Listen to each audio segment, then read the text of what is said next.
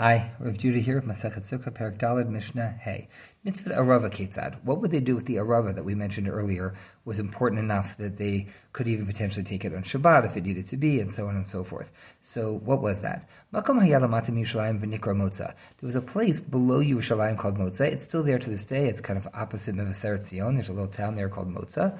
And in that place, Yordin L'Shama Malaktim Misham Murbiyot Shal Arava.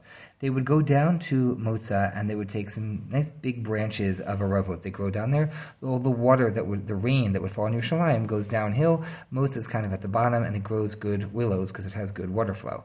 They would take these big branches of willows. They would bring them up to the Beit HaMikdash and lean them up against and even over the sides of the Mizbeach. Roshei and Kfufin agab Mizbeach. The tops would be leaning over because they were very long branches. The Mizbeach is not short, but these branches were even longer. Taku vehiru v'taku. They would blow a tekiah on the shofar, then a trua on the shofar, and then a tekiah. Every day they would walk around the Mizbeach one time and say, Va'omrim, Ana Hashem Oshiana, Ana Hashem Atzlichana. They would say, Ana Hashem, please Hashem, save us, please Hashem, help us to be successful. They're walking around with their lulavs, the aravot are leaning against the Mizbeach. That's the whole scene. Now, Rabbi Yehuda Omer Aniva Hoshiana. Rabbi Yehuda said, you don't say Ana Hashem, you say Aniva Ho Hoshiana. Okay. It's been noted that the gematria of Aniva Ho is the same as Ana Hashem, but without saying Hashem's name. Interesting. But on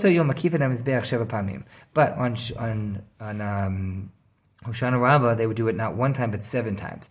B'shat P'tiratan, after they were done, and they're now going to take their leave, Mahim Mormim, what would they say? Yofi lach Mizbeach, Yofi la Mizbeach. Like, well done, or it's beautiful to you, it's glorious to you, Mizbeach, altar.